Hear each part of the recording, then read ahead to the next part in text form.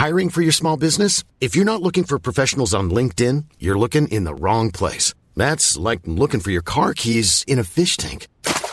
LinkedIn helps you hire professionals you can't find anywhere else, even those who aren't actively searching for a new job but might be open to the perfect role. In a given month, over 70% of LinkedIn users don't even visit other leading job sites. So start looking in the right place. With LinkedIn, you can hire professionals like a professional. Post your free job on linkedin.com/people today. We wanted to sell ice cream to people like us. What do they say? If the shoe fits?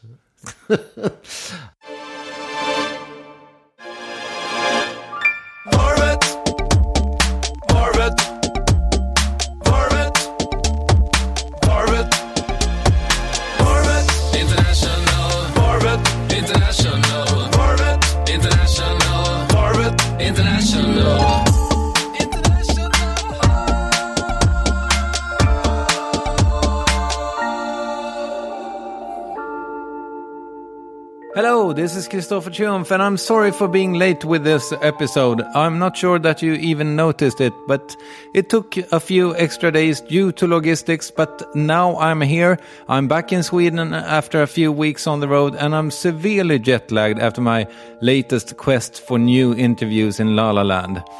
But enough about me. It's time to introduce my 34th guest in the series of interviews that I've chosen to call Varvet International. With no social skills, no entrepreneurial ambitions, a fear to fail and a lack of drive, who would have thought that Jerry Greenfield would become one of the 1% in America and one of the world's most successful businessmen? The unlikely entrepreneur Jerry Greenfield started his first ice cream parlor together with his close friend Ben Cohen in 1978 in Burlington, Vermont. Today, Ben & Jerry's ice cream is one of the world's most popular brands, sold all over the world, basically. Personally, I liked Ben & Jerry's long before it was even possible to buy their ice cream here in Sweden.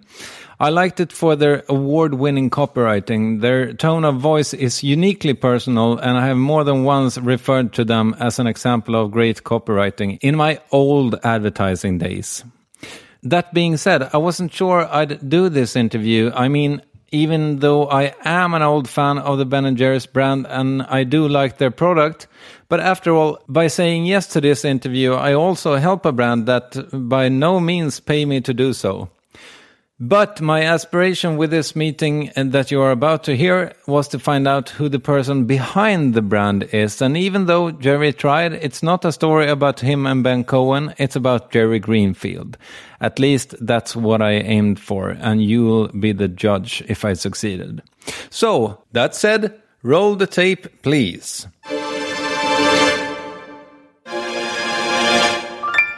Mr. Greenfield, so happy that you've given me the chance to see you.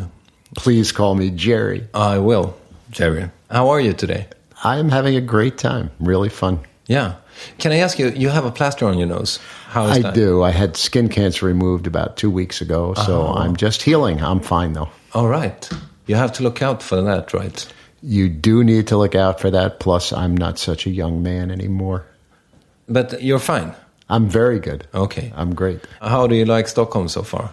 I have been having a great time. I've been here about a day and a half. I've been walking around. The weather is incredible. The people are wonderful. The people, I guess, are the same most of the time. But, well, the weather, you've been lucky, let's say. But I'm happy.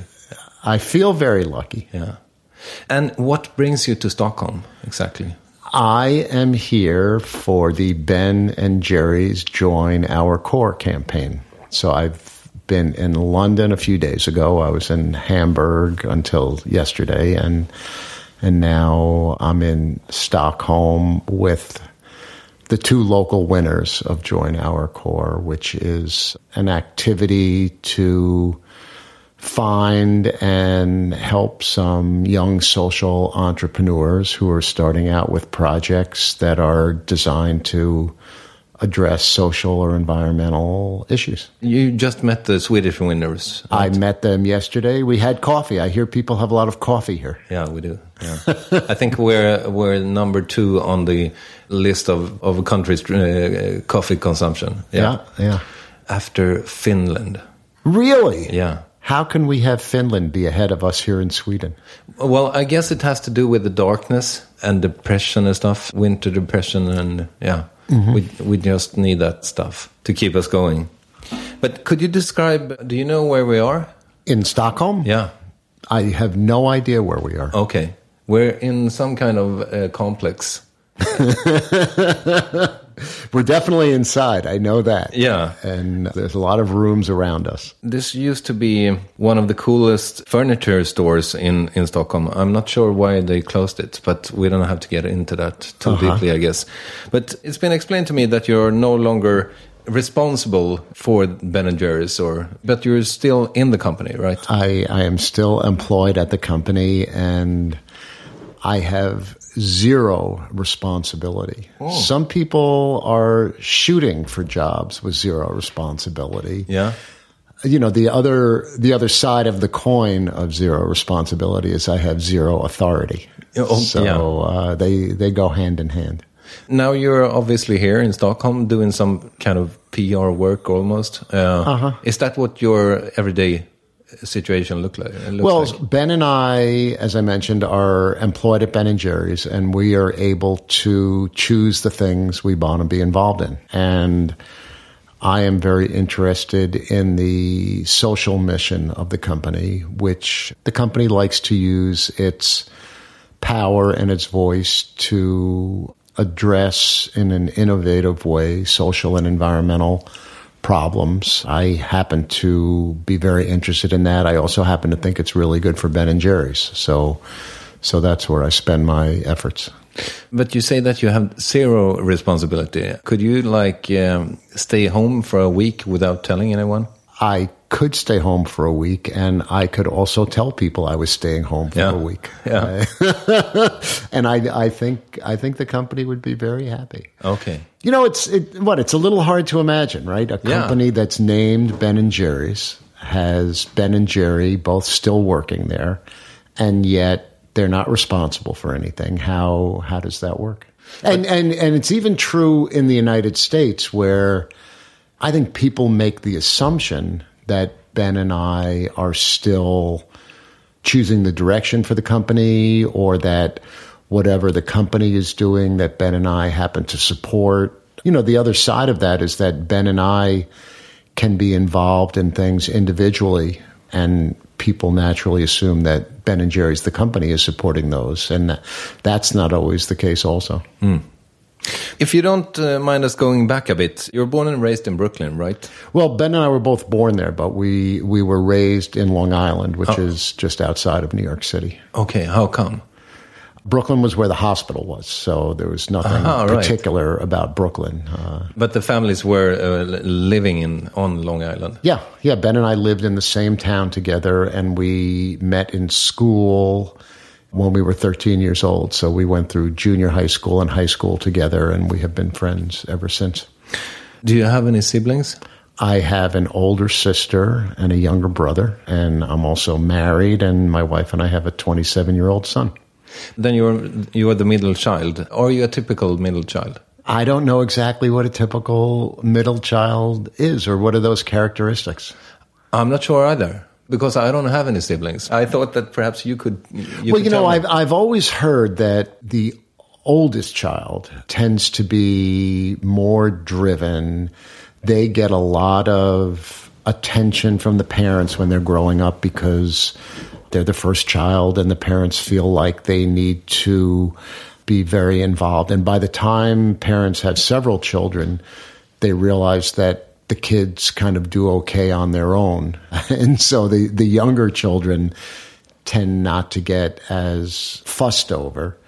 And I think as a middle child, middle children are supposed to be, I don't know if wishy-washy is the right term, but not really decisive. They tend to go with whatever other people want. And, I think I'm more along those lines. Between Ben and me, for example, Ben is, he's just he takes a lot of initiative. He's a very focused and driven person. He has things he's interested in and he wants to get done. And he's a real self-starter and really self-motivated. And I'm a person who... And he's the firstborn? No, he's not. He's the second-born in his family also. All right. Yeah. What did your parents do for a living when you grew up? My mother was a homemaker. My father was a stockbroker. Okay. In Manhattan? Yeah. Okay. Yep. Were you middle class, would you say? Yeah, I think that's a good description. And you were raised Jewish, or? Yep. Yeah. Yep, both Ben and I. How Jewish are you? I would say I am not very religious. I am not observant, per se. I think I feel more Jewish by, I don't know if it's not even lifestyle or outlook. I don't feel very Jewish at all, really. I mean, I feel like it's part of my heritage, and I certainly relate to it. But as I said, I'm not observant. What happens after you die? You mean, what do I happen to believe? Or yes. I think there is, whether you call it God or a greater force or some, I believe in that. And I believe that our souls or our spirits go join that we're all part of that. But I have nothing to prove it. It just happens what I believe. Nobody does. Yeah. So in a way, you do have a faith then in God. I do, yeah. But it's not perhaps the same God as, the Jewish church necessarily. I think it is the same God. Oh, okay. I think it's all the same God. I think different people have different ways to, communicate, approach that. But I think that all-powerful force, that oneness, that all-being is the same for everyone. What was your upbringing like? I had loving parents. I had a good childhood. I had probably a typical suburban life. I was a kid who did what was expected of him. I followed rules. I did well in school. I was pretty shy, quiet, studious, not all that interesting or outgoing. What happened? No, but what made you tick back then? I don't think I spent a lot of time thinking about anything. I was interested in sports. Like baseball? Baseball. I followed all sorts of professional sports, and I would play sports on a recreational level, but I was never any good. I didn't play on any school teams or anything like that. If you were going to a deserted island and you can just bring one sport, what would that be? Basketball. Okay. Yeah. So that's your number one. Yeah, and I would say that as a kid, my fantasy would to be a professional basketball player. Not that it would, of course, ever happen, but that to me seemed to be my dream. You're a tad short. I'm a tad short. I'm a tad chunky. I'm a tad slow.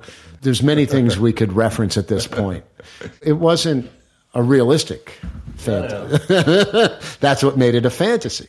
I read somewhere about your teenage years that you and Ben were like, what were you doing together? We met in school in gym class. We met running around the track because we were the two slowest, fattest kids in the class. So we were not very athletic.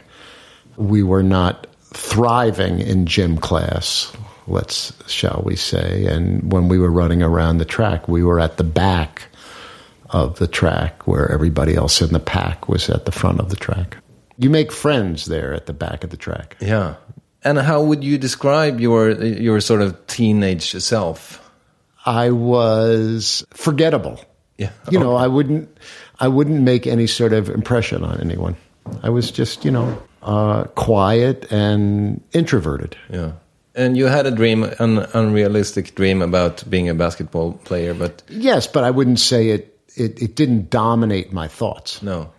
But then you wanted to go into a medical school. Was that an early idea that you pursued? You know, I think that was something that came to me as I was in high school and college because I was good in math and science.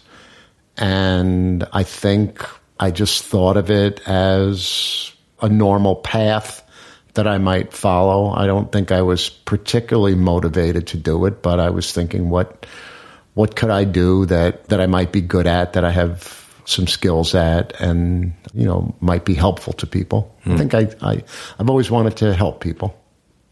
And you tried that twice, right? I tried applying to medical school twice. Yeah. Yes.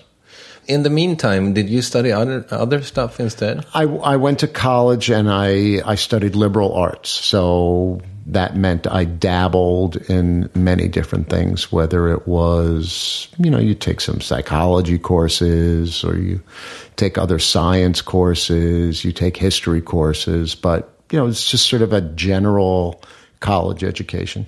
And you didn't have like a big idea about the future? I did not have a big idea about the future. And, you know, I was, as I mentioned, I was a quiet kid. I didn't have a lot of friends in high school. I had a small number of good friends, but I was not very socially adept.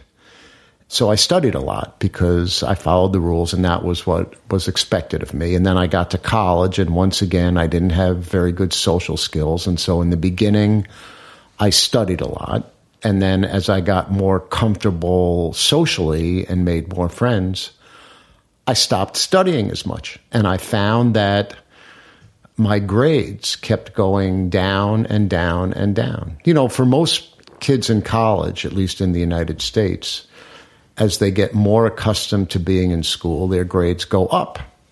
And yet mine were going in the other direction. I think that's maybe why I never got into medical school. And you had also been doing good all your life, I guess.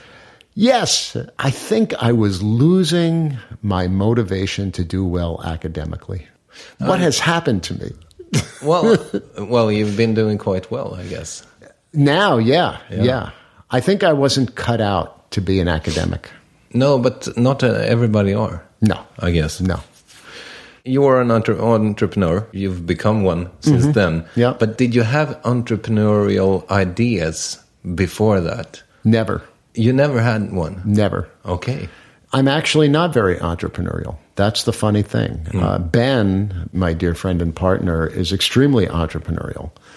And, you know, he's somebody who I would describe as a classic entrepreneur, someone who has lots of ideas, loves to try new things, doesn't mind making mistakes. Ben has always said he would rather fail at something new than succeed at something that's already been done before. And so I ended up partnering with Ben because he and I wanted to work together. We wanted, you know, it's not as if we really wanted to go into business. We wanted to work together. We both like to eat. We picked ice cream, and that eventually turned out to be Ben & Jerry's. But there was no grand plan to try to start an ice cream empire. Is it true that you were the one who had come in contact with the ice cream business first? No, you know, we did it together, Ben and I. Well, you know, maybe that is true. In college, I had a job in the cafeteria and I scooped ice cream there. So I guess you could say, no, I take that back. Ben had ice cream experience before me because he and a friend had a job driving around a truck in the summer as ice cream vendors, selling ice cream items, like pre-made cones or popsicles or things off a truck. Do they have those here? Dingling trucks? Yes, we do. So in the U.S., the main dingling vendor is called Good Humor. And then there was the off-brand, sort of the cheap competitors that was known as Pied Piper. And Ben was a Pied Piper man. And, do you guys have the story of the Pied Piper here? Well, it's something with a rat, right? And the is it a rat or the children follow around the person playing the flute, and so this was the Pied Piper driver driving around the ice cream truck, ringing his bells, and the children would come along running after the Pied Piper man. I'm sort of curious. Sorry for being repetitive, perhaps, but I'm sort of trying to understand where you were at. I mean, what was your sort of goal, like in 77, for instance? Where did you want to be? So I had gotten rejected again from medical school for the second time. Ben had been trying to be a potter, making pottery and selling it, and nobody would buy his pottery. So Ben and I Was he good? He was good, but not great, and he wasn't good enough. I mean, if people don't buy your pottery, you're obviously not good enough. Perhaps. or a terrible salesman. No, he actually had a friend of his. He was a terrible salesman, and so he engaged a friend of his to sell the stuff. And even his friend couldn't do it. Okay. Because Ben was not a good self-promoter. So we were failing at the things we were trying to do. We needed to do something. We thought, let's get together, do something together, try to do something that's fun, be our own bosses. We had always liked to eat. We thought we would pick a food. We picked ice cream, tried to learn how to make it, and opened up an ice cream shop. And we thought we would do that for a couple of years. And then we thought we would do something else together. We had talked about maybe becoming cross-country truck drivers together. So, for us, opening up an ice cream shop was a little bit like a lark. We would just do it for a while and have fun with it. Yeah. How many times do you think you've told that story about you and Ben opening the parlor? Is it 1 million? No, I was going to say hundreds. It's not thousands. But, it's an interesting story. It's not that unusual in terms of startups. You sort of ask, how often have you told that story? I do a little public speaking in the United States, maybe a dozen times a year or so, either to college groups or sometimes to business groups. And I'm always aware that there are people that have also very interesting startup stories that are probably as interesting as the one I tell, but for some reason, because Ben & Jerry's has become successful, or because Ben & Jerry's makes ice cream and people really like ice cream, that people want to hear that story. It is a fantastic story and a fantastic journey that you've been on. But in a way, it's perhaps even more interesting to know when you started the second parlor. Really? Perhaps. I'm not sure. Let's try. Well, it might be. I mean, what's interesting is that the reason Ben and I tried to expand the company is because we were still not surviving. We were not being successful. Okay. And, I think many times people think, you had this plan to make Ben & Jerry's bigger, and you decided to open up more shops, and you decided to package ice cream and sell it from grocery stores. And the reality is that we had an ice cream shop. We were not making enough money to stay in business, and we had to find other ways to survive. We were just trying to find ways to hold on. We were located in an area that had a very long winter, so it had a very short ice cream season. So it was very seasonal. I know that you were working really hard to find a place to start the first one. We did. We wanted to find a place that was a college town, because we thought college kids would eat a lot of ice cream. Because they smoke a lot of pot. I'm not sure we explicitly thought that, but it might have been in the backs of our minds. But we wanted to sell ice cream to people like us. Yeah. What do they say? If the shoe fits. So we were looking for a college town. We didn't want to be in a big city, so we were specifically looking for a college town that was somewhat rural. And we wanted to find a town that didn't already have an ice cream parlor, because we didn't have any business experience. So we thought we wouldn't do that well with competition. And so where we ended up opening in Burlington, Vermont, didn't have any other ice cream parlors. And the reason it didn't have any other ice cream parlors is because it was so cold there all the time. Yeah. But we thought, what the heck? And so, getting back to what you think might be an interesting story about the second ice cream shop or why the company expanded, it was a very seasonal business. Plus, although Ben and I made incredibly wonderful and delicious ice cream, we were not really good scoopers. And the problem we had as scoopers was that we had very bad portion control. We were making scoops of ice cream that were too big. So we were essentially scooping away all our profits. Because it turns out when you give somebody a really big scoop of ice cream, they're really happy. And you get all this positive reinforcement, and you want your customers to be happy. And so we realized we needed to get out of the ice cream shop because the shop would never survive if we were there scooping. Oh, so you needed some fierce... Not necessarily fierce, but somebody who could follow procedure. When you're the boss, as Ben and I were, you don't have to follow any procedures. Mm-hmm. You're the boss. If you want to break the rules, go right ahead. So you took in one employee first? Well, we always had a few employees who were helping us because Ben and I couldn't do everything ourselves. But at one point, we hired a manager for the ice cream shop. And at that point, we started to package the ice cream into containers to sell to grocery stores. And the reason we started doing that was because we realized we could not overscoop ice cream into a pint container. It would only hold so much. Mm. You couldn't put too much in. And we thought, well, this will certainly solve our problems. Mm. Were you sort of the most premium brand at the time? Yes, in the area we were. But so within the U.S., the big, what would be called super premium brand was Häagen-Dazs ice cream. And, that was an interesting story because they were an ice cream that was made in New York, but they came up with this made-up name, Häagen-Dazs, that was created to make it sound like it came from Scandinavia. Mm. So they, there was this, they wanted to be this elegant, high-quality ice cream, and so they pretended they came from Copenhagen.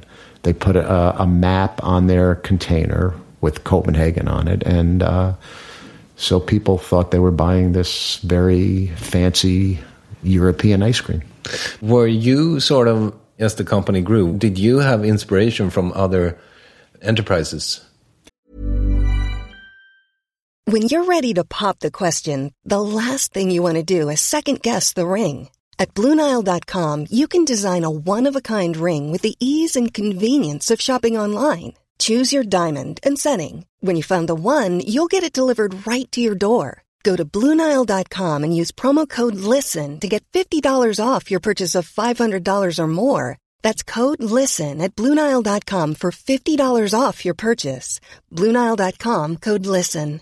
I'm Sandra, and I'm just the professional your small business was looking for. But you didn't hire me because you didn't use LinkedIn Jobs. LinkedIn has professionals you can't find anywhere else, including those who aren't actively looking for a new job, but might be open to the perfect role, like me. In a given month, over 70% of LinkedIn users don't visit other leading job sites. So if you're not looking on LinkedIn, you'll miss out on great candidates like Sandra. Start hiring professionals like a professional. Post your free job on linkedin.com/people today. We had inspiration not so much in the ice cream world, but I think more along the idea of being a socially responsible business, trying to have the business address the needs of communities as well as making money. But were there other companies working like that? There were a handful of companies in the United States at that time who were doing it, and some in Europe as well. The Body Shop from England was a real innovator in that respect. In the United States, there was Patagonia.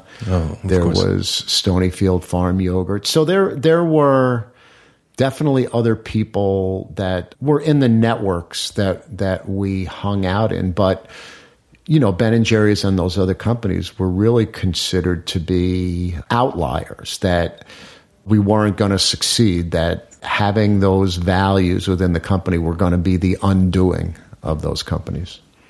Let's go back to the second parlor then. When did you open that? Well, the second parlor, I don't know, maybe 2 or 3 years after we opened. And, you know, it wasn't any great thing. I mean... Still in Burlington? No, just outside of Burlington. You know, the company now, I think, has about 250 or so ice cream shops in the United States, and they're franchised.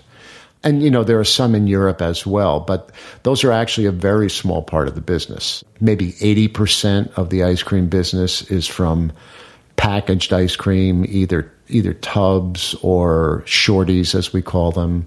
So 80% is packaged. The shops sell a less amount volume-wise and dollar or euro or kroner-wise, but they actually allow the company to be involved in local communities, which serves a very important function.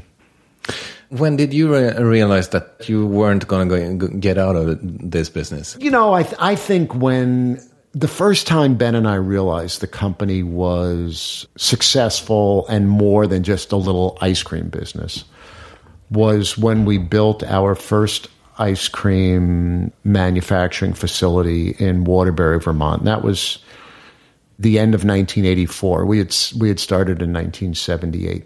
And we had a couple of very small, patched together makeshift ice cream plants. And this was the first real factory we had. Did you make the ice cream in the back of this shop at first? Oh, yeah. Well, we actually made it in the front of the shop. Yeah, okay. Right in the front window. So, but when we had this ice cream factory, we had automated equipment. And so the ice cream would come out of these frozen ice cream machines, and then it would go in these pipes and go into these ice cream pint containers, and they would fill automatically. Then there would be a machine that would automatically put the lid on those. Then there would be a machine that would spray the code dating on the bottom of the pint. Then there was a machine that would flip over every other pint, and they would all get bundled together in a sleeve of 8 pints together. And then there would be shrink wrapping that would automatically shrink around those. And then they would all go down this conveyor line. And so Ben and I would stand there and watch these packages of 8 pints coming off this conveyor belt, one after another, all automatically. And we said, boy, there's somebody who's eating a lot of ice cream out there. And, you know, I think that's when it really struck us. And skip to 20 years, or how long has it been since then? 31 years, I guess. It's a long time, huh? How do you feel about the company now? You know, the company is obviously very separate from Ben and me as people. It's its own entity. And so, you know, when I see Ben & Jerry's on a logo or in a grocery store somewhere, I certainly am connected with it, but I don't feel like it's me. I don't feel like I'm the Jerry on that package. Mm. You don't stop people in the grocery store saying, I'm actually Jerry. I don't think I do that. No. I think, no. And in fact, if I'm sitting on an airplane next to somebody and they ask me what I do, I usually make up an answer like I sell insurance or something like that. Okay. Yeah. Why is that? Well, who wants to get into a discussion about? Because everybody has an opinion.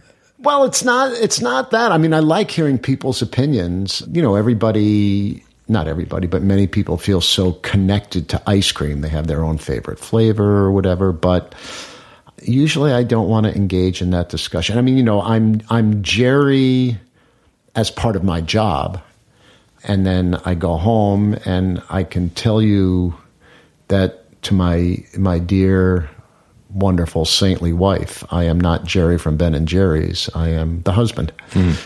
And that's the way it should be. It sounds like you were sort of what we would, in Sweden at least, call that you sort of slipped on a banana skid into the business. Yes. Yeah. And I mean, now it's been your reality for the last almost 40 years. Yes. But back then, you didn't really have a drive. You didn't know where to go. You sort of had a vague idea about what you wanted to Amazing, do. huh? Yeah, but now, is it different? I'm like the now? luckiest guy in the world. Yeah. But is it different now? Do you live to play golf or No, I don't live to play golf. Bad example, perhaps, but No, but I'm very lucky on a number of ways that I have a great job. I have a great family. I'm associated with a company that generally makes people happy. I think I have an unusual opportunity to have a voice that's heard and taken seriously about issues, which I never would have found. Ben & Jerry's is respected as a business. I'm respected as a business person. And so I can talk about climate change and the need for businesses to address climate change in a serious way. And as a business person, I'm taken seriously. So that's sort of what you want to spend time doing as well. Yeah, absolutely. Also back in the U.S., one of the big issues that both Ben and I are really interested in is money in politics, and that there's no limit as to how much money corporations and wealthy individuals can contribute to political campaigns, which really undermines democracy. It makes politicians respond to the ultra wealthy and to corporations and not to the average person. And so we're able to engage in that issue. And once again, we have a platform from which to speak. But you are the 1%, right? Oh, yeah, definitely in the 1%. Do you feel that that's sort of a problem for you in any way? First of all, I feel like the extreme wealth and income inequality in my country and in the world is a problem. Yeah. And so I feel like that's something I want to actively work on solving. So to the degree that I'm not taken as seriously on that because I'm in the 1%, then it is a problem. So you would like to pay more taxes? Is that what you're saying? I would like everybody who's wealthy to pay more taxes. It doesn't work if I'm the only one paying more taxes. It needs to be part of policy. Of course. But do you have like a presidential candidate that would like to see that as well? Yes. Hillary? No. Bernie Sanders. I'm not familiar with him. He is a senator from Vermont who is an independent. He's not either a Republican or a Democrat. That's strange. Very unusual in the U.S. Yeah. And he is running for president, and I am extremely supportive of him. Yeah. Does he have a chance? He's a long shot. But, as Ben and I always say, Ben & Jerry's was a real long shot, too. Yeah, of course. You were, anyway, here in Sweden, when Ben & Jerry's was launched here, you were a real game changer. Really? Yes. We didn't have anything like Ben & Jerry's back then, in a lot of ways. But was it the same in the U.S. as well? Have you changed the game? Have we changed the game? For one thing, Ben & Jerry's has been around for, as you say, almost 40 years. And so in the U.S., it's been over a much longer period of time. I think Ben & Jerry's is seen as not a company who has changed things, but Ben & Jerry's is a company that demonstrates that businesses can be involved in progressive social issues. Ben & Jerry's is not big enough on its own to really change things. It can get involved in issues like marriage equality or get involved in issues like climate change. And it can't change it on its own, but it can certainly show that business can be thinking about more than just making money for itself. Has that been part of your company culture all along? I think it's been evolving. Clearly when we started out, we weren't thinking about that. But as the business grew, we started to understand much more about the role of business in communities and in society, and that business can play an important role. Going back to some of the other issues Ben & Jerry's has been involved in, I was thinking the last time I was here in Stockholm was when Ben & Jerry's was announcing its transition to become 100% fair trade. And Not that Ben & Jerry's becoming fair trade is going to change the world or anything like that, but I do think it shows that a mainstream company, not some niche brand, but a real mainstream company can do things like that, that it's not going to hurt your business. It can help your business. I mean, Ben & Jerry's transitioned to fair trade ingredients globally and was able to do so without raising the price of ice cream to consumers as a result of that. So that is an important thing to demonstrate. I've promised myself not to ask you which Ben & Jerry's flavor is your favorite, but I would assume that that's the question that you answered the most times. So the three questions that I usually get, the first is, where's Ben? Yeah. The second is, what is your favorite flavor? And then, of course, the most important question, did you bring ice cream? Yeah. It's always assumed that I would bring ice cream. Did you? I believe we have ice cream here. I find that, in general, I am much more warmly received if I bring ice cream. Mm-hmm. That people are happy to see me, but they're much happier to see the ice cream. How have you and Ben sort of stayed? I mean, I'm not sure that you have stayed friends. Ben and I are great friends. Yeah. We're both very lucky. But have you had sort of, has there been, what's the term, turmoil? Turmoil. You know, the arguments we've had have been very few. We used to argue about the size of the chunks in the ice cream. Mm-hmm. Ben wanted really big chunks. And he, of course, insisted that our customers wanted really big chunks. I wanted a better distribution of smaller chunks because I, of course, insisted that that's what our customers wanted. But really, I was the person who was making the ice cream, and it was a lot easier to make ice cream without bigger chunks. Mm. And it turns out Ben was right. You know, he always said people didn't care if they got a really big chunk in every spoonful, as long as they knew there was a really big chunk coming up soon. Yeah. And I think it's true. It's fascinating. I mean, I guess it has to do with the human psyche almost, right? Yeah. It's like you want to be wowed. You know, you look at a chunk or you start chewing on a chunk and you go, wow, that's not normal. That's like really unusual. We were talking about the weather earlier, and I realized that, I mean, in a way, perhaps summer is better here than in California, for instance, because we dare it so much. When it's a nice day, you really appreciate a nice day. It's the same in Vermont. I've always said a nice day in Vermont is nicer than in other places. Do you live in Vermont? Yeah. Okay. Yeah. I've never been. It's a beautiful place. Yeah, I have to go. You should. Why do I have to go? So Vermont is a rural state in the U.S. There's the population of the entire state is about 600,000 people. So it's a lot of small communities. The biggest city is about 40,000 people. Physically, it's very beautiful. And there is a real sense of community, of people wanting and needing to take care of each other. Partly, I think, because, you know, it's a long winter, maybe like here, and everybody at some point is going to drive off the road in the snow, and you need somebody to help you. And I think that makes an impression on people that you can't make it on your own. We all need each other. And you go there for skiing, or? You could go there for skiing. Yeah. Okay. In the winter. You could go there in the fall for the leaves turning, fall foliage. You could go in the summer for hiking. Well, I will. I would love to host you. Thank you. That would be super. You are oftentimes called a philanthropist. Did I say? Philanthropist, yeah. Philanthropist. Is that also something that has evolved over time?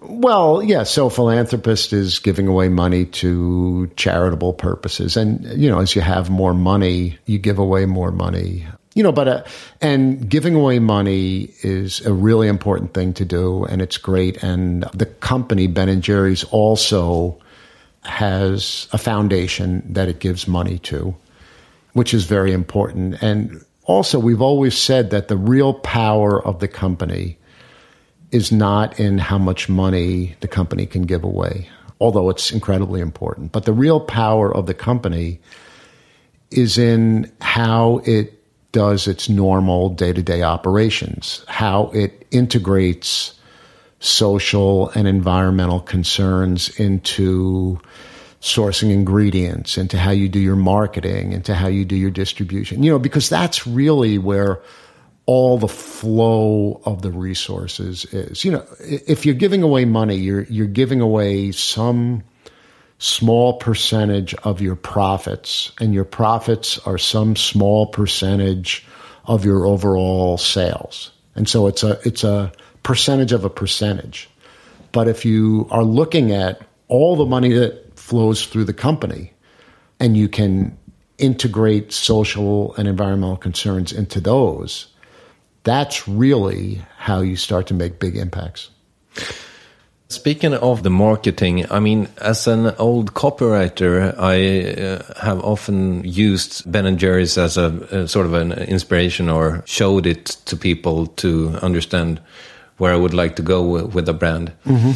Did that evolve over time as well, or did you and Ben set that? Ben always did all the marketing. Ben is a self-taught marketer. I think he used to read books about it, although I think he has a real good sense about communicating.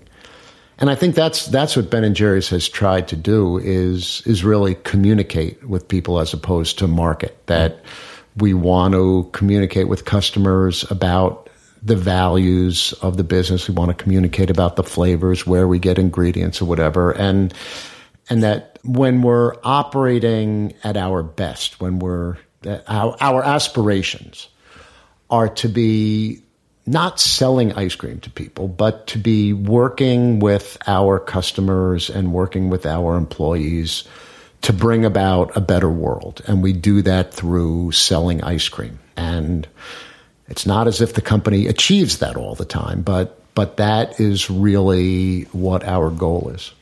And the most inspiring thing is that you were there wasn't one single piece of text on your packaging that wasn't sort of thought about. Yeah, in the beginning, the text on our packaging was a little message from Ben and me. And I think it always ended with something about how, we know this because we're the guys who make it. And we wanted to let people know that this was a company. We named it Ben & Jerry's because it was two real guys and that we were making the ice cream. And I think the concern for the company over the years is how do you really institutionalize that integrity, those values, and so you make it part of what the company is and it's not dependent on the founders. And, that's really what will define how successful the company will be. Because, obviously Ben and I are not there in operations or doing anything anymore and haven't been for many years. And the idea that the company still has a thriving social mission, that it's taking on climate change, that it's doing fair trade, that it's doing non-GMO, I think it's become internalized at the company. I was going to ask you about that. Why is GMO bad? Well, it's not that GMO is bad. The science is still kind of out on that. What's important to Ben & Jerry's is that there is labeling of GMO. There's mandatory labeling in 64 countries around the world, and there is no mandatory labeling in the U.S. And for Ben & Jerry's, it's simply about a consumer's right to know so that they can make informed choices about what they're eating, what they're feeding their children. And so the company has been actively campaigning to have mandatory labeling. We always say we're not scientists. We're not deciding if you like GMOs or not. That's up to you. But companies need to be transparent about telling people what's in the ingredients they use. I mean, a food company should be really proud of the ingredients they use. They should be thrilled to be able to tell their customers about what they're putting in their food. Yeah, so how is that going for you? Well, so in the U.S., there is no national framework for GMO labeling. So it's being determined on a state-by-state basis. Vermont, the state where Ben & Jerry's is, has passed a law that is scheduled to be implemented in July of next year that will require labeling. Okay. There's a couple of other states that have passed laws, but those particular states depend on a trigger of a certain number of other states adopting GMO labeling before they will take effect. And then there's some other states, there's probably about 30 states that are considering legislation about GMO labeling. And then on the other side, there is very active opposition to GMO labeling that's coming from groups like the Grocery Manufacturers Association, which is essentially big food manufacturers, and also some big agribusinesses like Monsanto or Dow Chemical. So they are spending millions of dollars actively opposing labeling, and the people who are supporting labeling are essentially consumer groups. Are you worried about the world? Am I worried about... You ask amazing questions. Thank you. I have concerns about... obviously there are a lot of big issues in the world. There's war and peace issues. There are these trouble areas all over the world. There's climate issues. Yes, I'm really concerned. Yeah. But are you hopeful? I am cautiously optimistic. How's that? So, yes, I'm hopeful, but I feel like I need to be engaged, and I feel like people need to be engaged. No, things are not going to get better unless people get engaged. I mean, climate is a perfect example of that. It's not enough that people can make improvements and choices in their own life about having less impact, doing laundry in cold water or converting to all natural, renewable energy. We need to be actively campaigning for policy changes on national and global levels, because it's not going to be enough to have people do things voluntarily. And especially, I guess, in the U.S., I mean, every time I spend time in Los Angeles is where I go most often. You can say it. The U.S. is a real problem. Well, perhaps. It's a real problem. No, but the problem is that it's so based on individuality. So that everybody they need their own car. Because if you look at the commute, where you can go, if you're two in the car, it's going to be completely empty. But the other four lines are going to be jam-packed. It's astounding, isn't it? Yeah, it is. And, I think in the U.S. we need policy changes. We need to be actively supporting renewable energy. We need to stop giving subsidies to fossil fuel companies.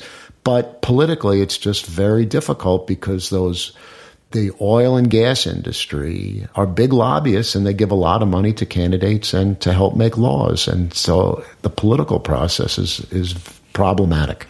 Do you think that Elon Musk is going to be the solution to the world problems? I like what Elon Musk is doing. I don't know if he's going to be the solution, but he is certainly pushing for renewable energy.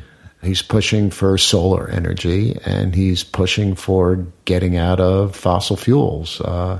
He individually is not the answer, but he certainly makes enough noise that people pay attention. Do you drive a Tesla?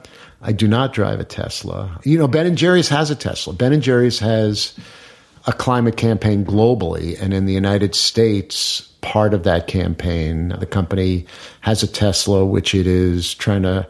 By scooping out free ice cream, it's signing up people to join Avaaz, Avaaz.org, which is a nonprofit organization. It's an activist organization working on climate change, and the goal for the company is to sign up 500,000 people with Avaaz. Okay. So I'm very hopeful about that. Good luck. Yes, good luck. Thank you. Would you like to recommend anything? I'm going to recommend that all these important issues we're talking about, the most important thing is still love, and we need to give and receive love, and that is the biggest thing of all. Who do you think I should interview on my podcast? I've been reading about Michelle Obama lately, the president's wife in the U.S., and I think she's amazing. She's had a really interesting journey. I think when she first came into the White House with Barack Obama, she wasn't considered a serious person. And recently she's been talking more about her experience growing up in Chicago and that the country still has issues with racial intolerance, and she's becoming much more outspoken, and she also does it in a very warm and sincere way. So I think if you could talk to her, that would be great. Thank you so much for your time. Thank you.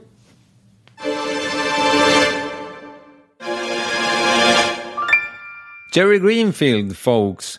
I hope you liked it. I mean, I must admit that I got a few packets of ice cream, and it was good. It was good. I'll admit to that.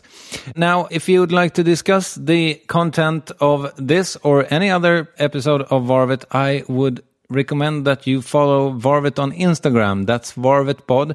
Check out our Squarespace-made web page also. It's varvetpod.net.